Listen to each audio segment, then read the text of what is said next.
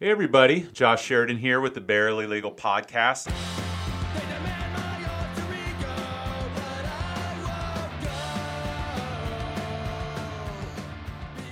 On today's show, we have Tim Sullivan. Tim is DUI royalty over in Pinellas County, and by that I mean he defends people charged with DUI driving, not that he gets a bunch of DUIs. He was a former prosecutor over in Pinellas County, and he's actually started a new endeavor, somewhat new endeavor, in the world of surrogacy. So we're going to talk to him today kind of about his time with the state attorney. He's quite a Notre Dame fan, right? That's right. Notre Dame alumni, right? Not an alumni fan. Okay. His time at the state attorney's office, his time in the private sector, and his new enterprise. So thank you for coming on the show. Thanks so much for having me. Appreciate it. So I am trying to think if we overlapped at all at the state attorney's office. I worked there from 2002 to 2005. When did you come in? We did not. I did my clinical internship the summer of 2007. Okay. And then I started in January of 2008. Okay. Now, are you a Florida guy or? No, I grew up in upstate New York, Elmira. Oh wow! So I had my dad's from Albany. Sure. And my aunt lived in Syracuse, so I was up in those parts. Is that anywhere near where you were? Syracuse is about 2 hours away. Okay. It's 2 hours, I guess, west of Elmira. Elmira is right in the center of the state and right on the Pennsylvania border. So they consider it upstate, although it's not very far north in the state. It's beautiful up there. I don't know how it was where you're talking about, but a lot of beautiful woods. Just, everybody thinks New York, they think New York City, but there's so much more to it, especially in the upstate area. Yeah, it's great, especially this time of year. The weather's just starting to get mild. My cousins sent me a text the other day. It was in the 50s and 60s. Beautiful. We're right in the Finger Lakes, if you're familiar Yeah. with that. So we're right by the middle finger, Seneca Lake. There you go. Somehow that makes sense for you. Right. Yeah. How long did you stay up there? When did you? So I graduated from high school in 2000. I've got my 20-year reunion in August of this year. I'm going. Got Nice. my flight. I'm actually flying into Syracuse. Okay. I went to a small college in Williamsport, Pennsylvania called Lycoming College. Okay. Home of Little League Baseball. Really? Yep. Okay. And then I moved down to go to Stetson in May of 2005. So I took about 9 months off after I graduated and then headed down to Florida. How did you decide on Stetson? The weather, primarily. It was actually the only law school in Florida that I applied to. Oh, really? Back then, just in my head, I thought that I wanted to live in St. Petersburg, Tampa, without really thinking about the fact that there were less expensive schools in Had you ever Florida. been there before? No. So there's just, you picked a spot on the map and that was where you wanted to be? Yeah, my mom and stepdad had retired to Orlando. Okay. So I kind of liked the idea of being Somewhat close, but somewhat not. close, but not where they'd come over every weekend. I hear you. I get it. So 2005, you said? Yep, started in 2005, finished law school in 2.5 years. Did you do any of the trial team or the MBA or any of the magnet programs? No, I did Not a magnet couple programs, but special programs. I did a couple of the trial competitions. Yeah. I think Steve Yared used to do for one. Sure. Yeah. But I didn't do any of the trial team. I actually started working for Frank Russo when I was in law school. Oh, and really? worked I didn't know that. all through law school. Oh, that's right. great. That's great. Now, at that time, it was just he and his wife, wasn't it? He and his wife, and then Mark was their associate back Oh, then. he was working. Yeah, I guess that makes sense. Was Mark at the public defender's office or the state attorney's office? He was at the state attorney's office. I think it was in Lake County or Charlotte County. Okay. Yeah. That's it's coming back to me now. So, that's great. So, when you left law school, you went straight to the state attorney's office. Right. So I started at the state on January the 2nd of 2008. Okay. So right after I graduated, Nicole Wilson at the time, so Nicole Kopic now, Lee Perlman's wife, or Nicole Perlman, Sure. Lee Perlman's wife, we started the same day. Oh, wow. Yeah. Now, your wife's an attorney too, isn't she? Yeah, she still works at the state attorney's office. Did you meet her in law school or meet her at the state attorney's office? I met her. She was in Division G with me at the state attorney's office. Okay. And how long was your tenure at the state attorney's office? 3 years and 11 days. Oh, well, you did it 11 days longer than I did. Yeah. I stopped on the day. It was a Friday. I remember. Well, yeah, it was an interesting time at the state attorney's office because the economy was so bad. Yeah, going out on your own just didn't make any sense or in the private sector at all. Yeah, now people are getting up to felony after 12 or 13 months. I actually did 36 months in county court. Wow. I never got up to felony, which now doing what I do now, it ended up being Working a blessing. out perfectly, for sure, yeah. But it was disappointing back then. I had one murder case that the division director in county court brought me along, and I did the grand jury on. And I was going to ultimately try that case in January, which is why I had the extra 11 days. That always happens. And of course, it pled out. Yeah, that also always happens. Right. You end up staying longer for that trial, and it ends up kind of fizzling, and you're like, oh. Yeah, I've talked to many. I've had many an interview with potential employees that were similarly situated. Right. So, well, for those of you who aren't attorneys or don't understand what Tim's referring to, Tim's practice currently is multifaceted, but they're highly regarded, well, throughout Florida, but obviously in Pinellas County, as that's where they're located, for their work in DUI defense. I know that, I don't know if this is still true, but I know that you guys were getting licensed in Intoxilizer operating, teaching classes to the police department. You guys always seem to be kind of at the tip of the spear as far as what sort of education you can have in defending these DUI cases. Is that still kind of the way you guys run? Yeah. I go all over the country going to DUI seminars. Actually, the licenses that I had, it was kind of a 3-year plot where I had the state attorney's office paid for all of that training. Right.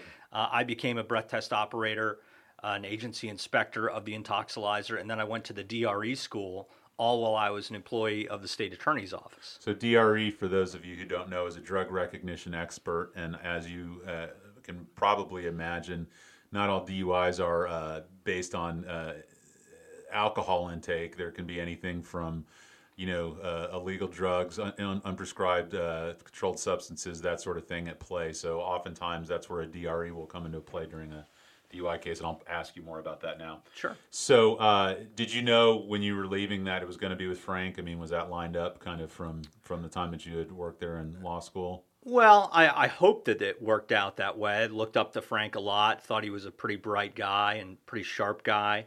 So I hoped that someday they would come to me and ask me to join the law firm. And then about a year before I left the state, they came to me and proposed that I come join the law firm.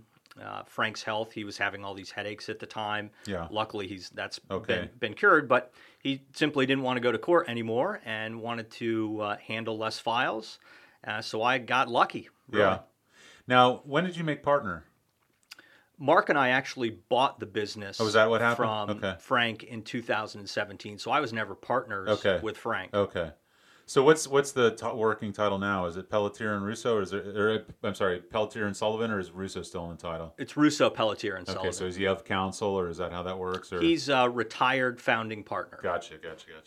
So now I always look at you as a DUI attorney, but you guys do everything across the board criminally, don't you? Well, Mark does. Okay. I actually just handled my last non-DUI case. I just resolved it last week. So right now, 100% of my law practice is DUI defense. And as I was telling you before the show, Mark and I were students at the same time at Stetson. And if you know Mark, he's a razor sharp guy. I mean, he's one of the more intelligent people you're ever going to have the opportunity to come across.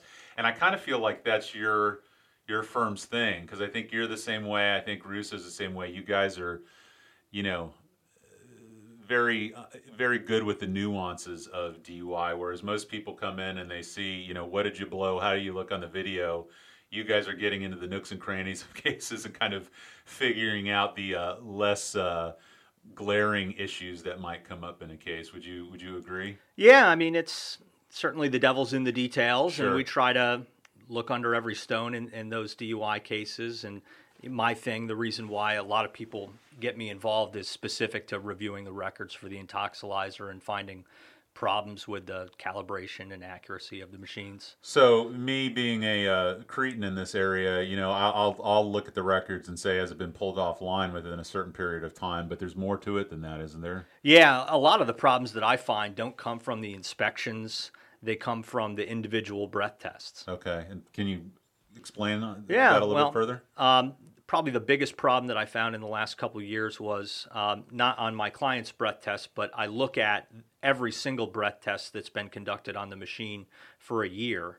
And in one case, I found that someone was alleged to have provided a breath sample that was twice the legal limit but that there had been no volume of air that had been introduced into the machine.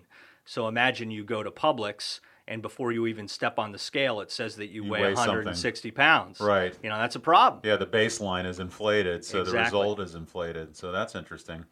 Now, in Tampa, we have the rider program. Pinellas, they don't have that. Have they considered that? Do you know where that's at? Do you have any views on that? I don't think they've considered it, and I don't think it's going to happen in Pinellas County anytime in the near future. Sure. We have the APAD program for other kinds of misdemeanors and minor offenses, but I don't think you're going to see anything with DUI happen in Pinellas County anytime soon. So in Hillsborough County, we have the rider program, and I don't remember what the acronym stands for. You might, but effectively what it is a diversion program for first-time DUI offenders here in Hillsborough County. So if you qualify, you can avoid certain things like the record and some of the other stuff that comes along with getting convicted of a DUI.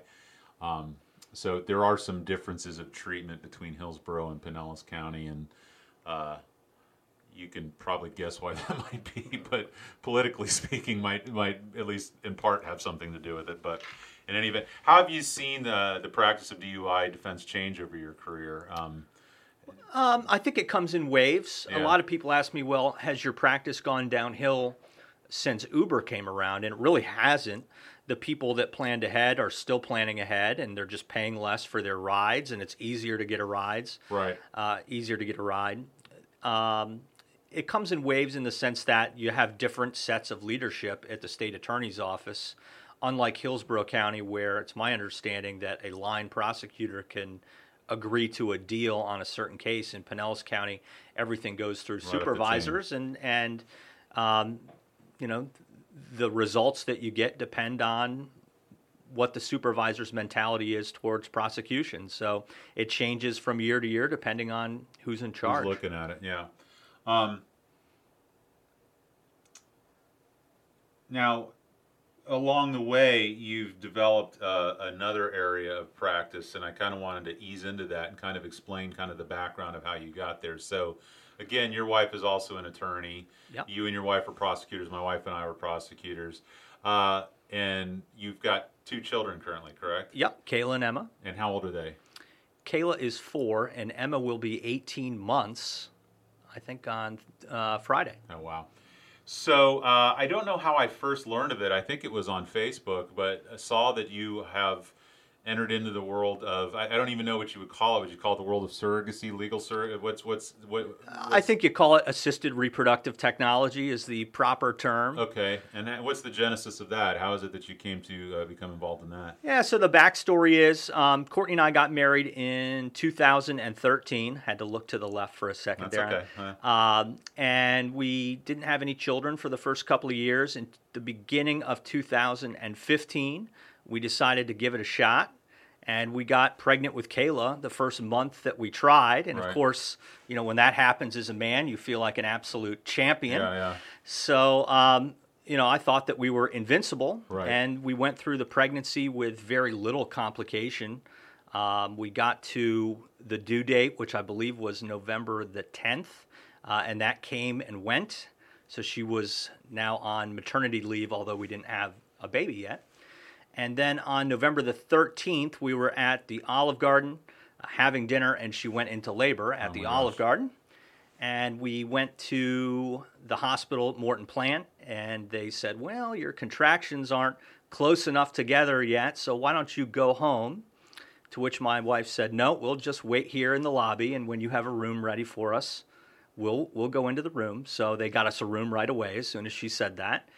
And we went through kind of the craziest labor story I've ever seen, where it went from midnight on Friday to Kayla was finally born just after midnight on Sunday. Oh. So 12:20, I think it was 12:21 a.m. on Sunday.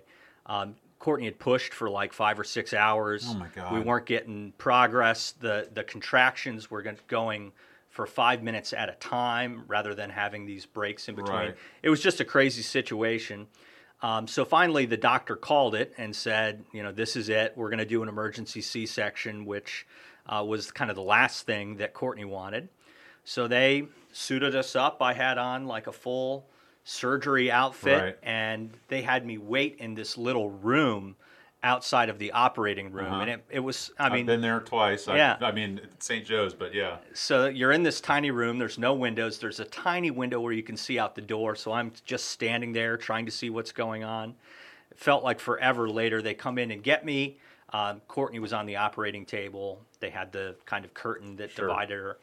And not long later, they performed the surgery, and Kayla was out and crying, and everything was fine. I remember that Courtney was very tired from the medication that they had given her, so she was starting to doze off. And I heard the OB say something like, "Can you get me the hospitalist?" or "I need the hospitalist." I didn't know what it meant at the time. What I later found out is we've got a trauma situation going on. We need kind Oh of my all God. hands on deck. So I asked, should I wait here? Where do I go? I didn't know. Yeah. Kayla had to go up to the NICU just because of everything Sure, that being a went newborn, on. yeah. Not for very long, just for a few hours. So we went. They told me to go up with Kayla, and that Courtney would be up in a half hour. And then 8 hours later, I'm in the room with Courtney's mom. We hadn't heard anything. Oh my God. Courtney's mom is panicking. I'm panicking. I'm panicking listening to this. Right. I finally just lost it and went out in the hallway and just screamed like, someone's got to tell me what's Yeah. going on here. And then one of the, it wasn't a doctor, it was a midwife that had been in the room, came in and told us that things were pretty bad, that she was bleeding and they couldn't find where it was coming from, and that that they thought they were going to have to take her uterus. And I Yeah. said, I don't care what you take, just save her life, Yeah, do what you got to yeah, do. yeah. Thank God they had enough blood in the hospital. She took something like 20 blood Oh my transfusions. God. So they performed a hysterectomy. She kept her ovaries, which was an important detail that comes in Coming later. in later, yeah. And Foreshadowing. she was in the ICU with people, dying all around her for 3 days. Oh my God. Of course, the hospital wasn't really equipped for having a new mom in the ICU. Yeah. Because the baby can't be left alone. So Did you say this was St. Anthony's or Bayfront? No, or? Morton Morton Plant. Plant. Okay, go ahead. So whenever I couldn't take the baby down to the ICU by myself, they had to have a baby nurse that was free to attend to only one baby at a time to Right. come down with me. So it was really crappy for the first 5 or 6 days of What the a baby's bittersweet life. experience. Your Right. First child and all this going on. I can only Oh, imagine. it was rough. I'll tell you what. Courtney, some of her state attorney girlfriends came over, and they saw how I was. Courtney, by this time was back up in a regular room, and she was starting to walk again, and she had pretty bright spirits. I couldn't talk about it without crying. Every And time it's- my and mouth opened, you and I don't hang out personally, but we know each other professionally, and you're one of the more even keel, kind of stoic people that I know. So to get you in that state, it must have been something. oh man, I still have PTSD. Yeah, Whenever I I'm hear sure. about someone having a baby. Well, look what good came of it. Right. So then we kind of went through this period where we got home and we got Courtney healthy, thank God, and Kayla was perfectly healthy, a very big baby she was. yeah. And we kind of just thought that it was our lot in life that we were only going to have one child, which was not part of our plan. We always thought we'd have more than one child. And then I was at a DUI seminar in Austin, Texas, and wow. it's my favorite seminar. It's my favorite city. Okay. And when I go to that one, it's Wednesday to Friday, and then Courtney will fly out on Friday, and we can spend the weekend in the Capitol. And she flew out, and we were going out to dinner, and we saw a brochure for surrogacy. And we both kind of talked about it and said, do you think this is something we can look into or try? And when we got home, we Googled surrogacy agencies, and we visited several of them, and ultimately went with a surrogacy agency in Sarasota, and that's how we got started. So you and I both know what surrogacy is, and it's a relatively common term, but just kind of explain the process. just Sure. So there's two kinds of surrogacy. There is traditional surrogacy, where you have a surrogate mother who's carrying the child for someone else, but that child has a biological relationship to the surrogate mother. So the surrogate mother's using her own eggs and the sperm from a father. Or a donor, sperm donor. And then you have gestational surrogacy, which is what we did, where the gestational carrier, the surrogate mother, has no biological relationship to the child. An embryo is created outside of the surrogate and then implanted into the surrogate to carry. So Emma, although Courtney did not carry her, is biologically our child. It's my Right. sperm and her egg. Right. So we kind of jumped around, but obviously the brochure led to your second child. Right. So we looked into whether we could do this and how much it was going to cost, and it was quite expensive. I'll just tell you that. Ballpark, what is it? Just because one of my sincere hopes, aside from people just learning about you on, is I would love this to be kind of an entry point for people making this decision. So the more that I could kind of have you explain it, when someone's getting into this, kind of what are they looking at financially? I would say on the low end, the lowest I've seen it happen for is about $65,000. Wow. And on the high end, you can go up to about $150,000. The limit, yeah. So, and how was the process for you? I mean, obviously, it was a different birthing process than it was with your first child, right? But how was it with the surrogate mother carrying the child? Psychologically, I mean, what sort of things did you face? So to begin with, we met with the surrogacy agency. We decided to use them. They then created a profile for Courtney and I and Kayla and our dogs that was kind of like a flyer. These are the Sullivans. Yeah. Here's why they want another baby, Yeah. and are you willing to help them? And that got sent out to people that wanted to be gestational carriers. We ended up, I mean, this could be someone that was all over the world. We were hoping that it would be someone that we could fly to on Southwest at least. Right, yeah. When they called us within a week and said, we have a match. Unfortunately, you can't fly to them on Southwest because she only lives 2 hours away. Oh, wow. So we had a match in Orlando. She met all of our criteria in terms of what we were looking for. Specifically, she had been a surrogate before. We wanted someone who'd gone through it, who'd carried someone else's child and had given that child back to the parents.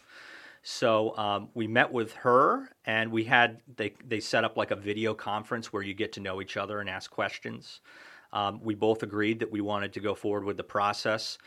And then a whole slew of other things begins. You have to get both the surrogate and the intended parents have to get medically cleared by a doctor, which was crazy to me that I had to get medically cleared, but it's fine. So I got medically cleared. Courtney got medically cleared. Surrogate did. We had to have a meeting with a psychiatrist where we got psych evaluations so that we could be cleared to go forward.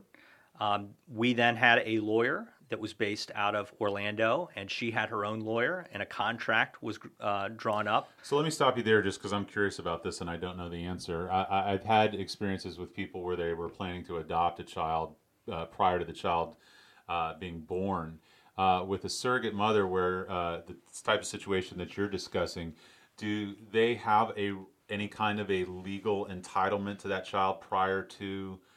Well, I guess the process doesn't even happen until the contract's signed, so I guess that kind of addresses it at the outset. Right. So you have a contract that's in place before they implant our embryo into the surrogate. In fact, the reproductive endocrinologist will want to see that there's been legal clearance, that a contract is in place before they'll even begin the process. Anything. So it's not really an issue at that point because all the legal... I mean, has anybody ever backed out that you've heard of or attempted to? There's certainly been some cases across the country. There's one notable case from California. I think the case was Johnson, where the surrogate wanted to keep the baby after she signing gave all birth. the papers, yeah. So the short version of how it works is when the baby is born, it technically has a birth certificate with the surrogate mother and presumably the father. Right. And then the intended parent's lawyer goes to court, has that birth certificate sealed, and a new birth certificate is issued within 3 days that has the intended parents' names on it. Now, I know this only because we discussed it briefly before you came in today, but overall you found the experience to be a good one, but there was some things that you saw that could be improved upon. Is that a good way of saying it? Yeah, I mean, it's such a sensitive issue because you're dealing with the two things that people value the most, their family and their money. Right. And I was overall impressed with and very satisfied with most of the providers involved. When you go through this process, you have to have all these different players involved. One of those players is called the escrow agent. So let's say that Josh Sheridan It's like is a title agent, right. but for the pregnancy. So Josh is going to carry my child. We come to an agreement as to how much Josh is going to be reimbursed for the pain and suffering that he'll undergo during that period of time. And it's not good enough that I just say that I'm going to pay that money. I have to deposit those funds with a third party. There. Sure. Right. Yeah. And then that third party will essentially represent the contract and make sure that all money that is owed under the contract gets paid. When we went through this, it was 2018. For the most of it took place in 2018. Bet you that seems like a lifetime ago. Yeah, that sure. was 2 years ago. And it was a lifetime ago. Yeah. So, my opinion was that we were not kept up to date very well at all on expenses going out. To me, in 2018, there should have been a mechanism in place where we would have instant access to a dashboard, like you have with your bank account or your investments or whatever. Yeah, exactly. And it just didn't work that way. The tip of the iceberg was about a month before Emma was born, we get an email saying that we have to send a very large deposit to the escrow because it's going to come up short. And I thought, man, sure would have been nice to know this 4 months ago so that we could have planned ahead. But it is what it is. It all worked out, and we have a very happy baby now. And it inspired me to start this company called My Surrogacy Escrow.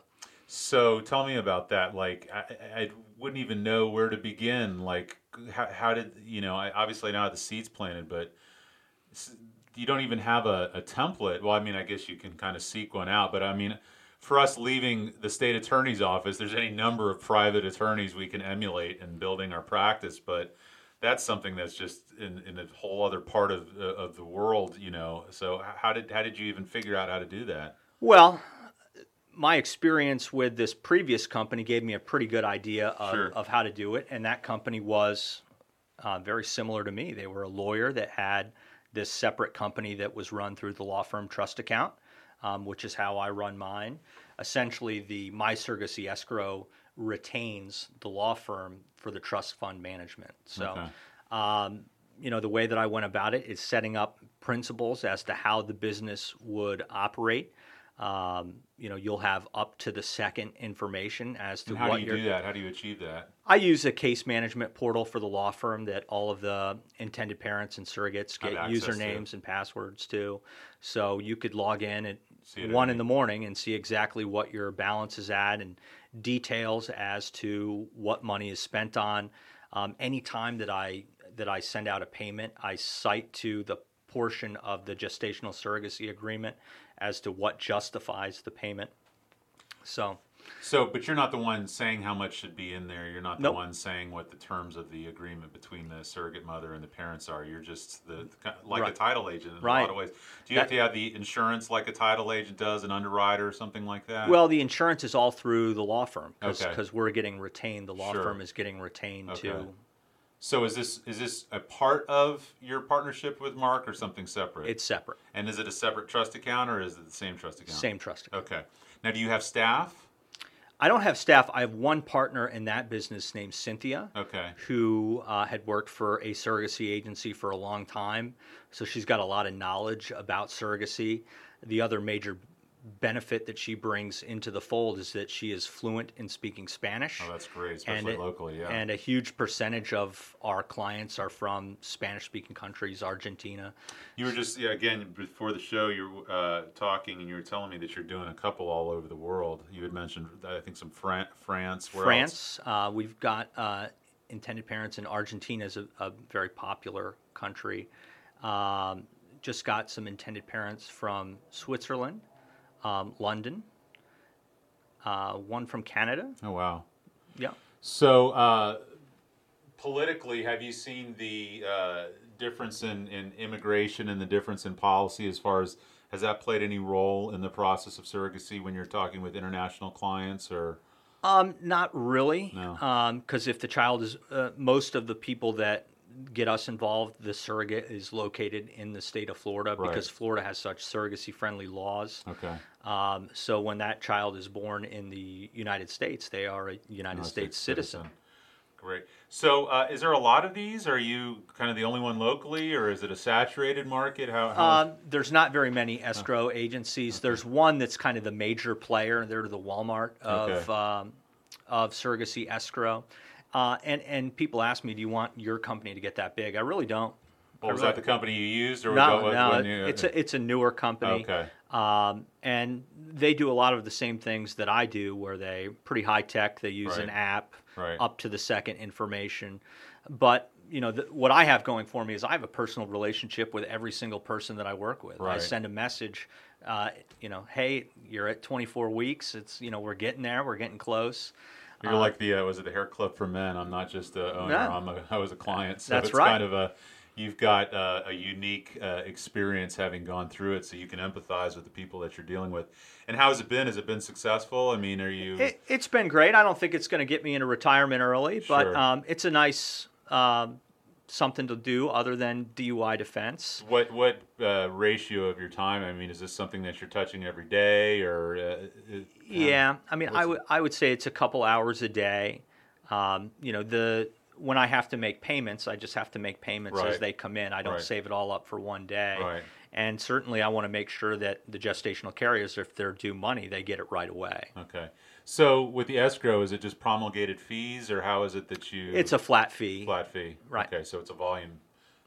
If you're doing it for the business, it's a volume business. I understand that Exactly. you're doing it because you're convicted from your personal experience. But so being a father and an attorney with a wife who's an attorney, I was just having this conversation with Helene Daniel, who was in here before you. She's running for judge. Her husband is an attorney, and both of her kids, one is an attorney now, and another one I think is an engineer. But I'm wondering what impact that will have on my children. What they're picking up between my wife and I in the home. What's been your experience being a family of attorneys? Well, I certainly hope that they don't become attorneys. Yeah, I say that all the time. Do anything else. But I could see my older daughter right now, just from their attitude and demeanor. She's got the spark in her eye. Yeah, I could see her going to law school.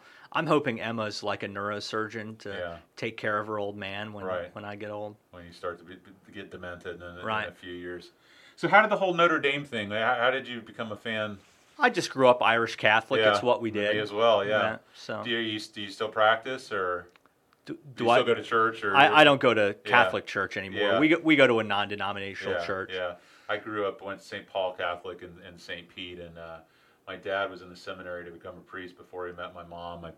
Irish Catholic from Albany, so definitely had that upbringing. And actually, that's my great-grandfather from Sligo, Ireland, who was the only other attorney in the family that we can trace to. So it's kind of interesting. Yeah, my dad still goes to Catholic service, I think, twice a week. Yeah, it's impressive. I've kind of had an ebb and a flow over my relationship with it in my life. A lot of people find God or find religion when something dark happens. I kind of went away from it when my mom was diagnosed with cancer. That kind of got me out of it, and then I've had an ebb and a flow with it since I've had children, and then both my parents have passed. And kind of now where I'm at is if you took an hour out of your week to just sit there and not look at your phone and kind of contemplate things, whether or not you're praying or listening to the sermon or anything else, it's got to be a net positive in your life. Oh, sure. So that's kind of how I look at it. So what does the future hold for you? Do you see that this is going to be kind of what you do? Do you retire, or do you have other aspirations? Well, I don't know. I hope that things stay the way that they've been, and I can continue, because I enjoy both things that I do. I really enjoy the DUI practice. I really enjoy the surrogacy escrow practice. I'd like to see the escrow grow a little bit, so that it could take up a little bit more of my time. But I hope that things stay the way that they are. I hope that we add some other branches to our law firm, maybe some different practice areas. Just in the last year, we hired an associate, so we have a third lawyer working for us. Well, the name in the community, you really could. I mean, I can understand why no one wants to do family, but I mean, you have that funnel there that you probably could very easily fill up a whole new department, with clientele. So I could definitely see that coming. Do you guys get to travel much at all? We have kind of certain specific trips that we have to do every year. I see them on Facebook now and again. So Memorial Day, we go up to her dad's an attorney that Right. spends half his time here and half his time in North Carolina. So we always go up to Pinehurst, North Carolina for that. Then we've got my dad's birthday in July. I usually take 1 or 2 Notre Dame I was trips going to in say, I the know fall. there's some college football trips in there somewhere. Yeah. So tell me about Reese's Pieces. I don't know how it was that came to pass, your fascination and my shared fascination with those. Yeah, I'm not a big desserts guy. You know, if Reese's Pieces, sorry. Reese's Reese's Peanut Cups. Butter Cups. Yeah. Sacrilege. It's My always- apology. It's always been my favorite candy, and there was just an ongoing joke with my wife when we first got married where I would send her a photo and say it was, buy 1 can of hairspray, get a free Reese cup. Yeah. To kind of justify my purchase of Yeah, the Reese cup. yeah. And it just kind of snowballed from there. And It's just a now, superior product Yeah. in pretty much every way. well, especially this time of year, Josh, we're getting into Reese Peanut Butter Cup Easter egg season, Yeah, which I'm sure you're aware is by far the best of the best. Yeah. It's the top tier. Well, at some point along the way, I saw it on social media. So now there's people out there. Anytime I see anything to do with the DeLorean, I give Nick Dorston a Right. shout out. Reese's Pieces to you. I think it's Camaros for Mike Boyle, and then any way that I control Rex Blake about Vladimir Putin or being a liberal, and I feel compelled to do it. And actually, Tim was nice enough today to not only bring me a sleeve of Reese's Peanut Butter Cups, but also the hottest commodity on the market right now, a 4-pack of Ultra Gentle Charmin Mega. So I'm going to put some bids on the Facebook page, and we can see who that goes out to. But anyway, Tim, thank you so much for stopping by. It was a pleasure. Yeah, it's great. Thank you so much for having me. I think it's really cool what you're doing. I mean, most respect for your practice. You guys are so well regarded. Anytime I have a question, you or Mark are the first person that I text or email. But the surrogacy thing, I just think is really cool. I think both of us are love being fathers, and it's a joy that I think anybody should be able to have if they're committed to doing it. And the fact that you're kind of sticking your neck out there and helping people achieve that goal, I just think is a beautiful thing. So before we go, law firm website, surrogacy website, where can people find you? Sure. The law firm website is defensehelp.com. Okay. The surrogacy website is mysurrogacyescrow.com. Okay. And then we're on Facebook and Instagram, I believe. Now, I know I was near your office because I was doing the radio show, because the Cox Media Group is just right above where your office was. Is that your only office? Didn't Frank used to have one that was downtown near Tyrone, or I thought there was a... He probably did. Okay. We have the main office in the radio building, Okay. and then we have a satellite office on Gulf to Bay in Clearwater, Okay. which is kind of my bachelor pad. Yeah, you get to go hang out. Yeah, because my oldest, when we had the second child, I have to pick up the oldest from school. Oh, is that close and by? if I was leaving from St. Pete, I'd have to leave at 3:45. Well, I got Marie Shobe over here, and right now she and Ryan are still living over in Clearwater, but their kids go to Primrose, so she's got to drive from there to Primrose and then come here. But they're about to close on a home just down the street, so they're pretty stoked about that. Yeah, I saw that, so I texted Ryan and asked him about it. Yeah, so that's good. been- Those are good people you're working with. Yeah. So anyway, well, thank you again so much. It's a pleasure. Hopefully you'll come back. We could talk Notre Dame football and some other stuff, but it was great having you on the show, and thank you for coming by. Thanks, Josh.